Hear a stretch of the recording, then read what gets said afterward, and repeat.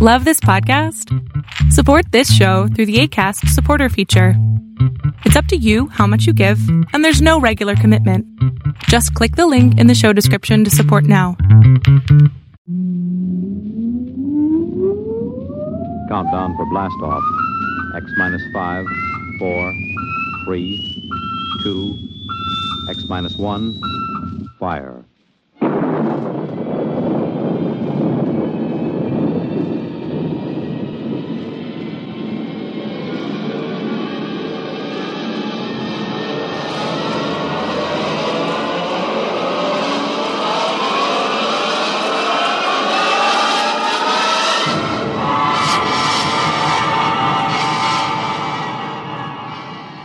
From the far horizons of the unknown come tales of new dimensions in time and space. These are stories of the future, adventures in which you'll live in a million, could be years, on 1,000 maybe worlds.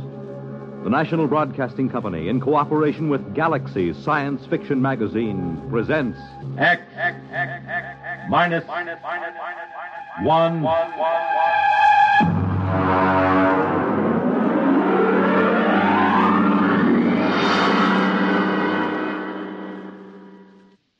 Tonight, the time is the late 1960s. The place, Washington, D.C. The story, Honeymoon in Hell.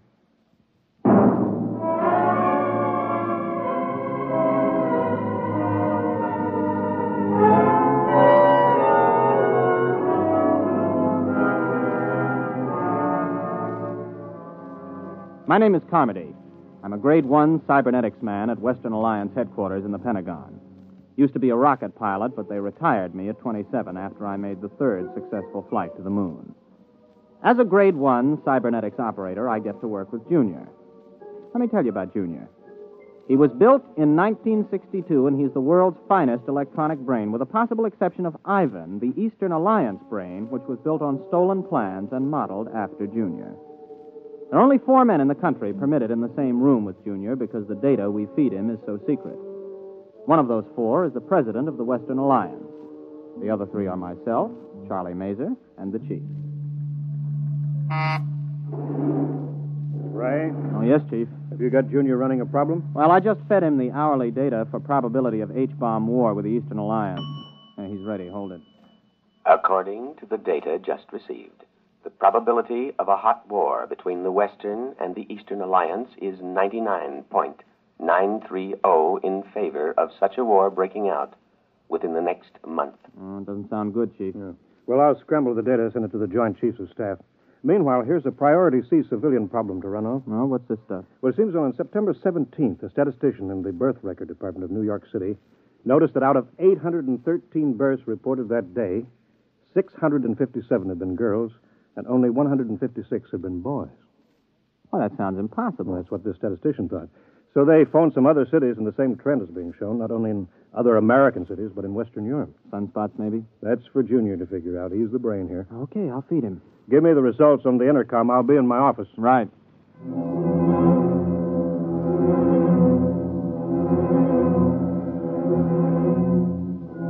I didn't really pay much attention to the problem at the time. As a Grade 1 operative, I was more interested in asking Junior questions on security, ballistics, missiles, rocketry, and so on. The Eastern Alliance would undoubtedly have traded 3 puppet governments and the tomb of Lenin to have an agent as a Grade 1 operative.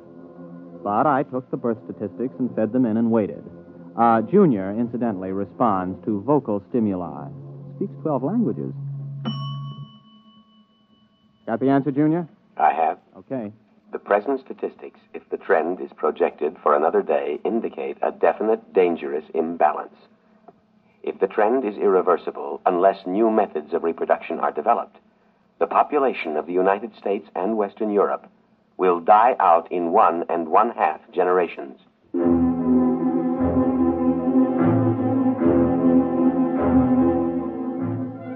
Well, it wasn't long before the newspapers got the story and kicked it around. People in governments really started to worry now. Biologists and laboratories made it their number 1 project. On September 29th, only 41 boys were born in the entire United States. During the month of October, in spite of all the work going on, not a single male child was born anywhere in the world, with the exception of 1 in outer Mongolia and 1 in Alaska. November drew another blank. I was working 18 hours a day, feeding every available scrap of data to Junior. Data insufficient for answer to your question. Well, here's the latest. A new analysis of chromosome structure indicates the presence of an additional electron in the orbit of the Y atoms for carbon chain X. Now try again. The question is, what is causing the lack of male births? Anything new, Ray? No, not yet. Hold it. Data insufficient. Well, that's it. We've fed Junior every scrap of information that every physicist, geneticist, chemist, and biologist in this half of the world knows, and all he does is say data insufficient. Yeah, well, the operator who had him last night didn't do any better. Any more information on the Eastern Alliance? Have they made any progress? No, but at least the talk of a hot war is dying down. Well, they're still working on a space station, aren't they? Oh, yes, we're both going ahead with that. But, well, this seems to be a common problem now. You know, in spite of hydrogen bombs and ICBMs, people don't really expect the whole race to die out from a war. But the complete lack of male children, now that's something that every family can understand. Has anybody thought of the possibility of some kind of radiation from outer space that's damaging the chromosomes, something our instruments can't detect? Everybody's thought of it. Nobody's proved anything. Well, keep trying, Junior. Maybe he'll come up with something. Okay. Junior, I'm ashamed of you. Answer me. Information recorded. Look, you're a whiz on rocket fuels and space orbits, but when it comes to women, you're a total bust, just like me. I don't understand them and never will. Information recorded. Now, you've convinced us that if we use the H-bombs in total war, both sides will lose, and we know that your counterpart in Moscow University has given the same information to the Eastern Alliance. That you can figure out. But women, you can't have genetics without women, right? No. Well, you know that much. What about that blonde at the party last night, huh? What about her? The question is inadequately worded. Please clarify. Should I see her again? No. What? You haven't even got any data on her. Why shouldn't I see her again? Answer, please. Because tomorrow you are going to be married.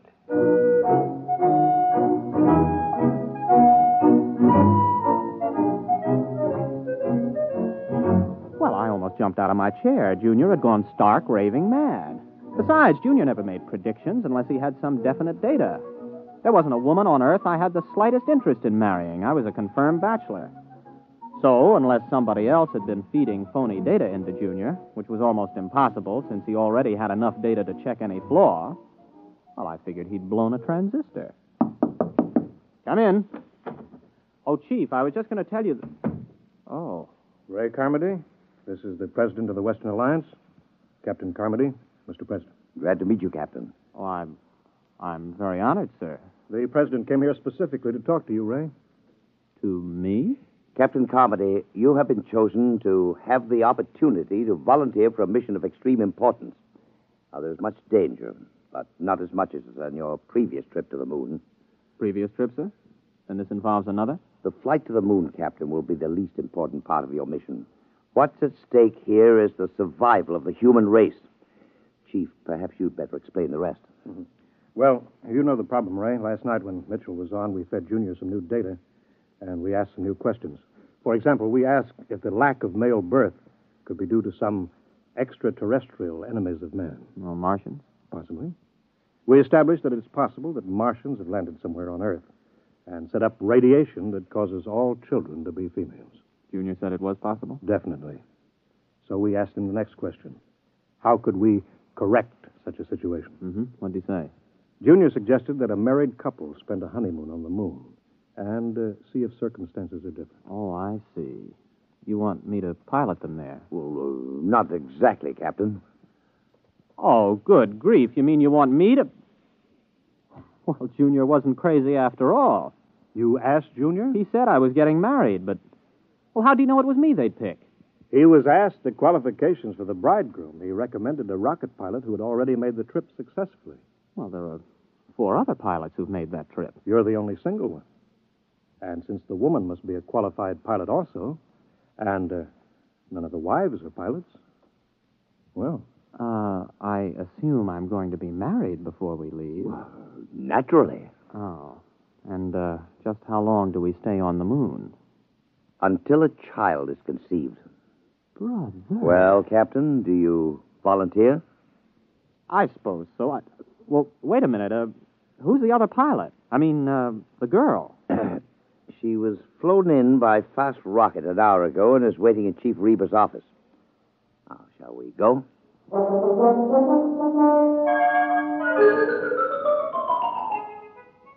There were some officials there, and a justice, and my bride. She was small, dark, slender, and very attractive. I was so busy looking at the way she filled out her uniform in just the right places that I almost overlooked the fact that she was dressed like an Eastern Alliance pilot. Captain Ray Carmody, may I present Lieutenant Anya Borisovna? You mean this is... an enemy pilot? Pleased to meet you, Captain.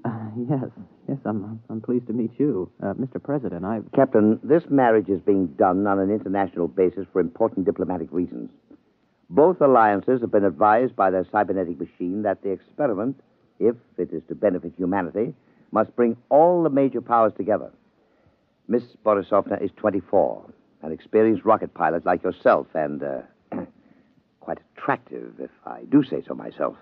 Thank you, Mr. President. Now, if you're both ready, the Chief Justice of the Supreme Court will perform the ceremony. Well, there's just one thing, Mr. President. Miss Borisovna, would you marry me? Yes. And you may call me Anya. Okay. Mr. President, we're ready.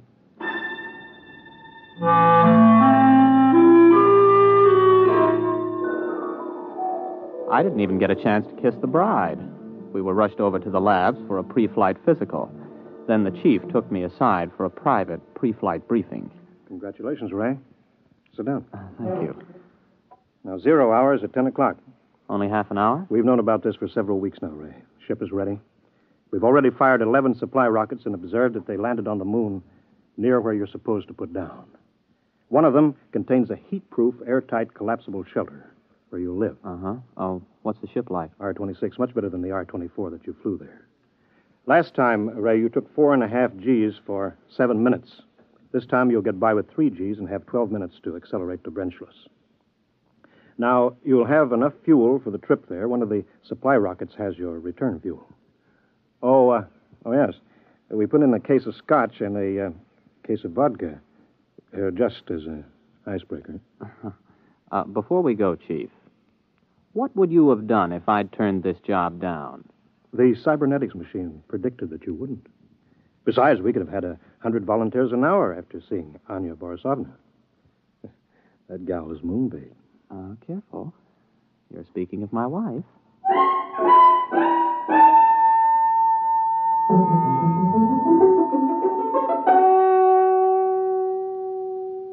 Tower to R-26. Are you both strapped in? Anya, you strapped into the webbing? Yes. Okay, Chief. The time is X-15. I have a message from the President. Quote, "The people of the world are watching. Don't fail them. I have messages from the Soviets, the Chinese, the British, the Indians, all wishing you well. You are the hope of mankind, and all mankind unites as it has never before united in giving you its blessings. We await your return anxiously." Unquote. X-5. 4, 3, 2, X-1. Blast off.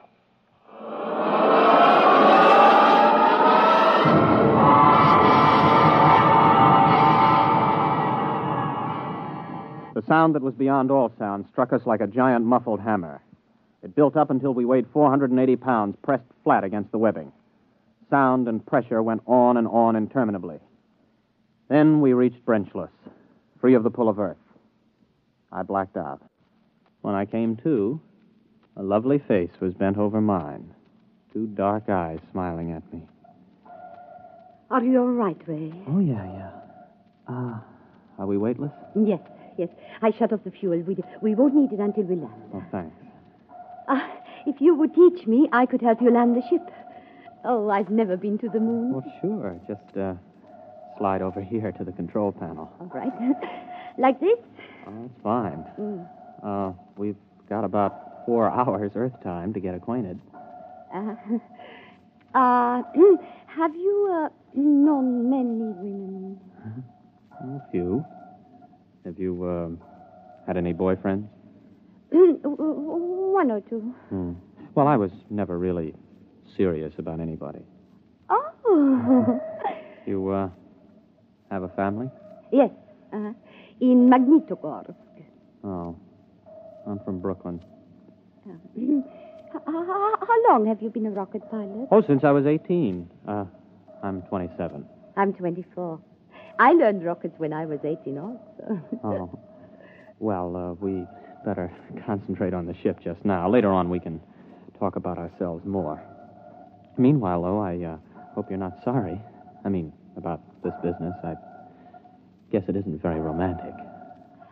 I'm not sorry.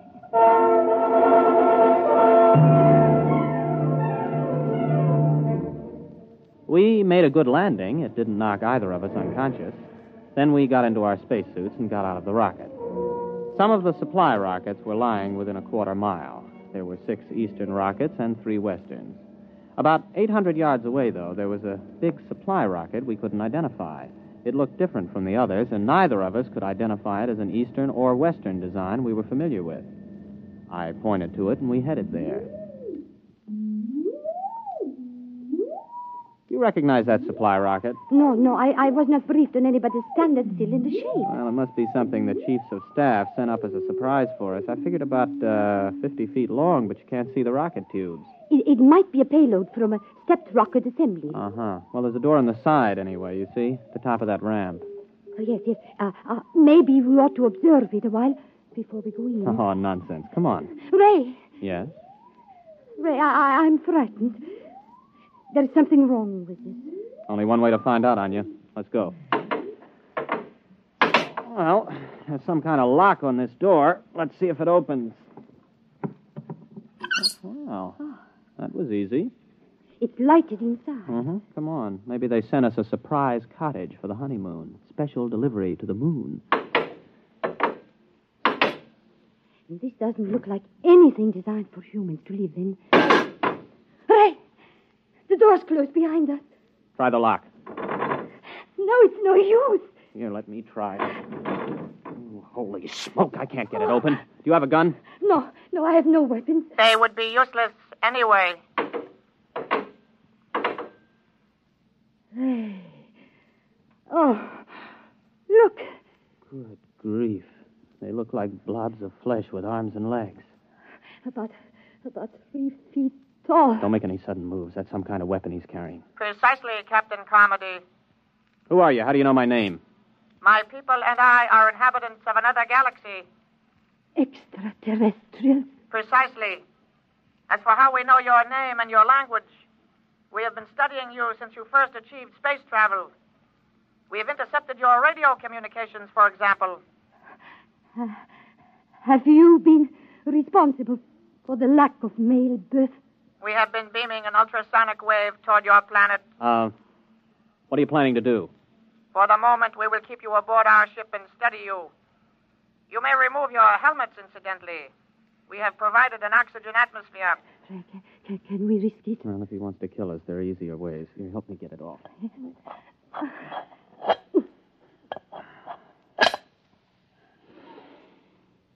Well, it breathes pretty good. Keep your helmet with you. You may make yourselves comfortable.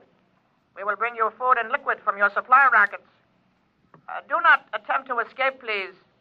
It could be most unpleasant.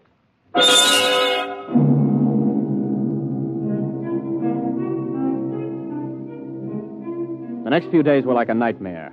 The blobs left us to ourselves except to feed us. Of course, it had its funny side, too. The creatures knew we needed liquid, but they couldn't distinguish between water and whiskey. For the first 2 days, we had nothing but whiskey to drink. For obvious reasons, I don't remember much about it, but we did begin to sing to each other. We also got to know and like each other. I got to learn some Eastern songs. On the 3rd day, the jugs were water jugs, and we sobered up. Oh, what a hangover. You were singing magnificently. Oh, well, you weren't so bad yourself.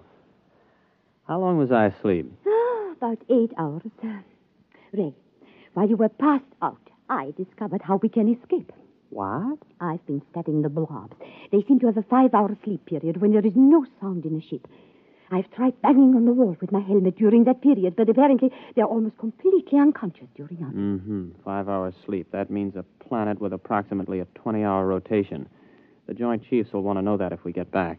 And more important, we're much stronger physically than they are. I can actually bend the metal of the door lock. Well, now, what are we waiting for? Let's put on our helmets and get out of here. Are they in the sleep period? Yes, for about 3 hours.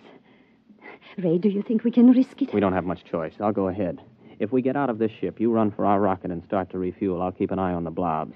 All right, but Ray, please be careful. Don't worry. Before you put on your space helmet, Yes? you realize I've never even kissed the bride? Yes.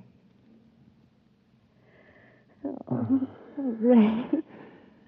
Good luck, Mrs. Carmody.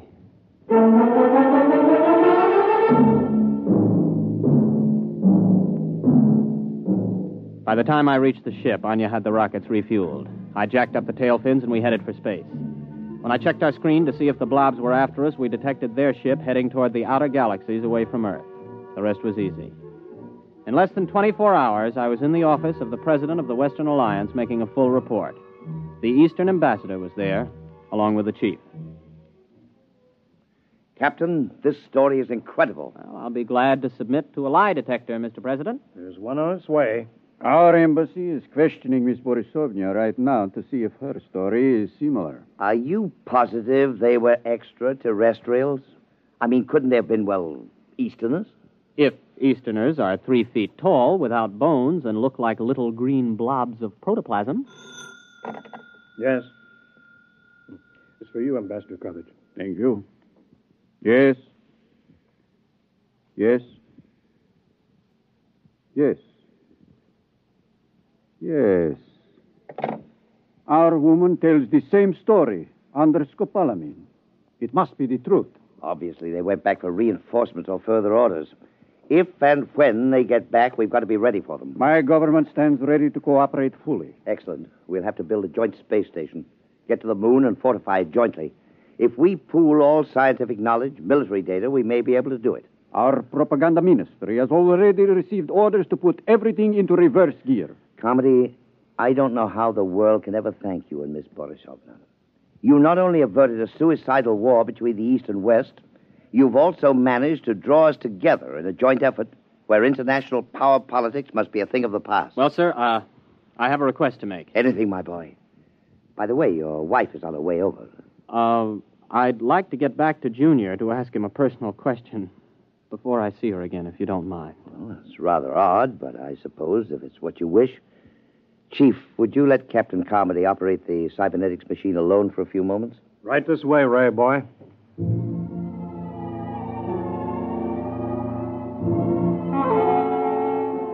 I waited until I was alone with the big cybernetics machine. One green dial glowed malevolently as if the instrument was aware of my presence. I opened the input channel and spoke. Hello, Junior. This is your old friend Ray. Give an appropriate answer. Hello, Ray. Now then, you remember Miss Borisovna, the girl who was selected for me to marry. Item 1, she's going to rejoin me in a short while. Item 2, I've fallen in love with her. Item 3, before we actually live together as man and wife, I want to know something. Question. Does she love me? Yes. Oh, that's my boy. Now then, just one more item before I say so long and take a honeymoon. Tell me, Junior, why do I have a hunch that those blobs from outer space will never be back? Answer, please.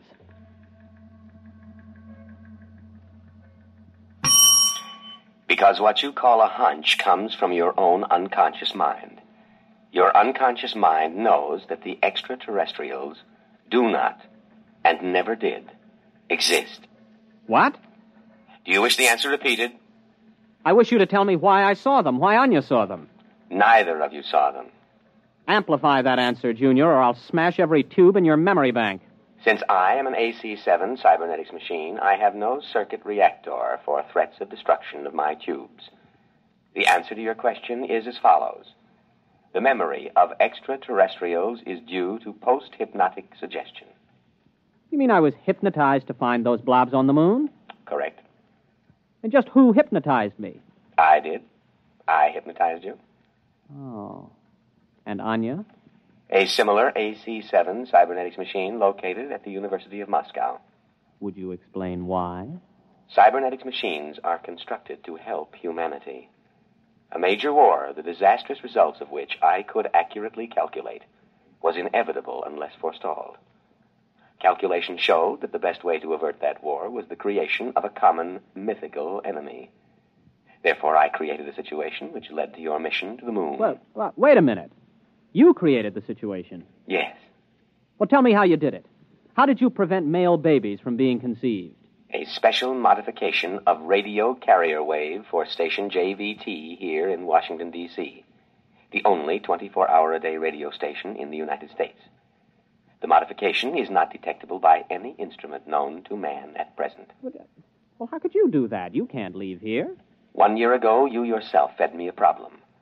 The design of a new cathode tube for radio station JVT. I modified the tube to send out a wave that would prevent male children from being conceived. So all we have to do is eliminate that tube. It will not be necessary. The tube was designed to burn out exactly 15 minutes ago. And the same thing happened in the Eastern Alliance? Precisely. 2 properly constructed machines will always arrive at the same answer to the same problem. Oh, Junior, I gotta hand it to you. But why let me in on it? It is to the interests of humanity to know the truth. It is to your own interests. And you will tell no one because of the type of individual you are. Mankind will work together now to reach the stars. One last question, Junior. If Anya and I were just hypnotized to think all of that was happening up on the moon, what really did happen up there? I waited a while, but Junior was silent. It's the first time he ever pulled anything like that. However, I'll swear that I saw that green eye of his wink at me.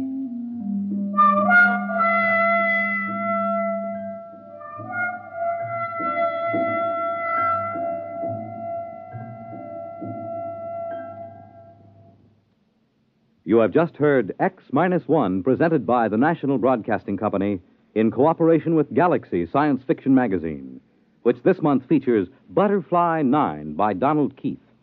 The story of Jeff, who needed a job, and a man with a job to offer. One where giant economy-sized trouble had labels like fake make, bumsy, and peakage. Galaxy Magazine, on your newsstand today. Tonight, by transcription, X-1 has brought you Honeymoon in Hell, a story from the pages of Galaxy written by Frederick Brown and adapted for radio by George Lefferts. Featured in the cast were William Redfield, Vilma Curer, Wendell Holmes, Charles Penman, Leon Janney, Roger de Koven, and Jack Grimes. Your announcer, Fred Collins. X-1 was directed by Daniel Sutter and is an NBC Radio Network production.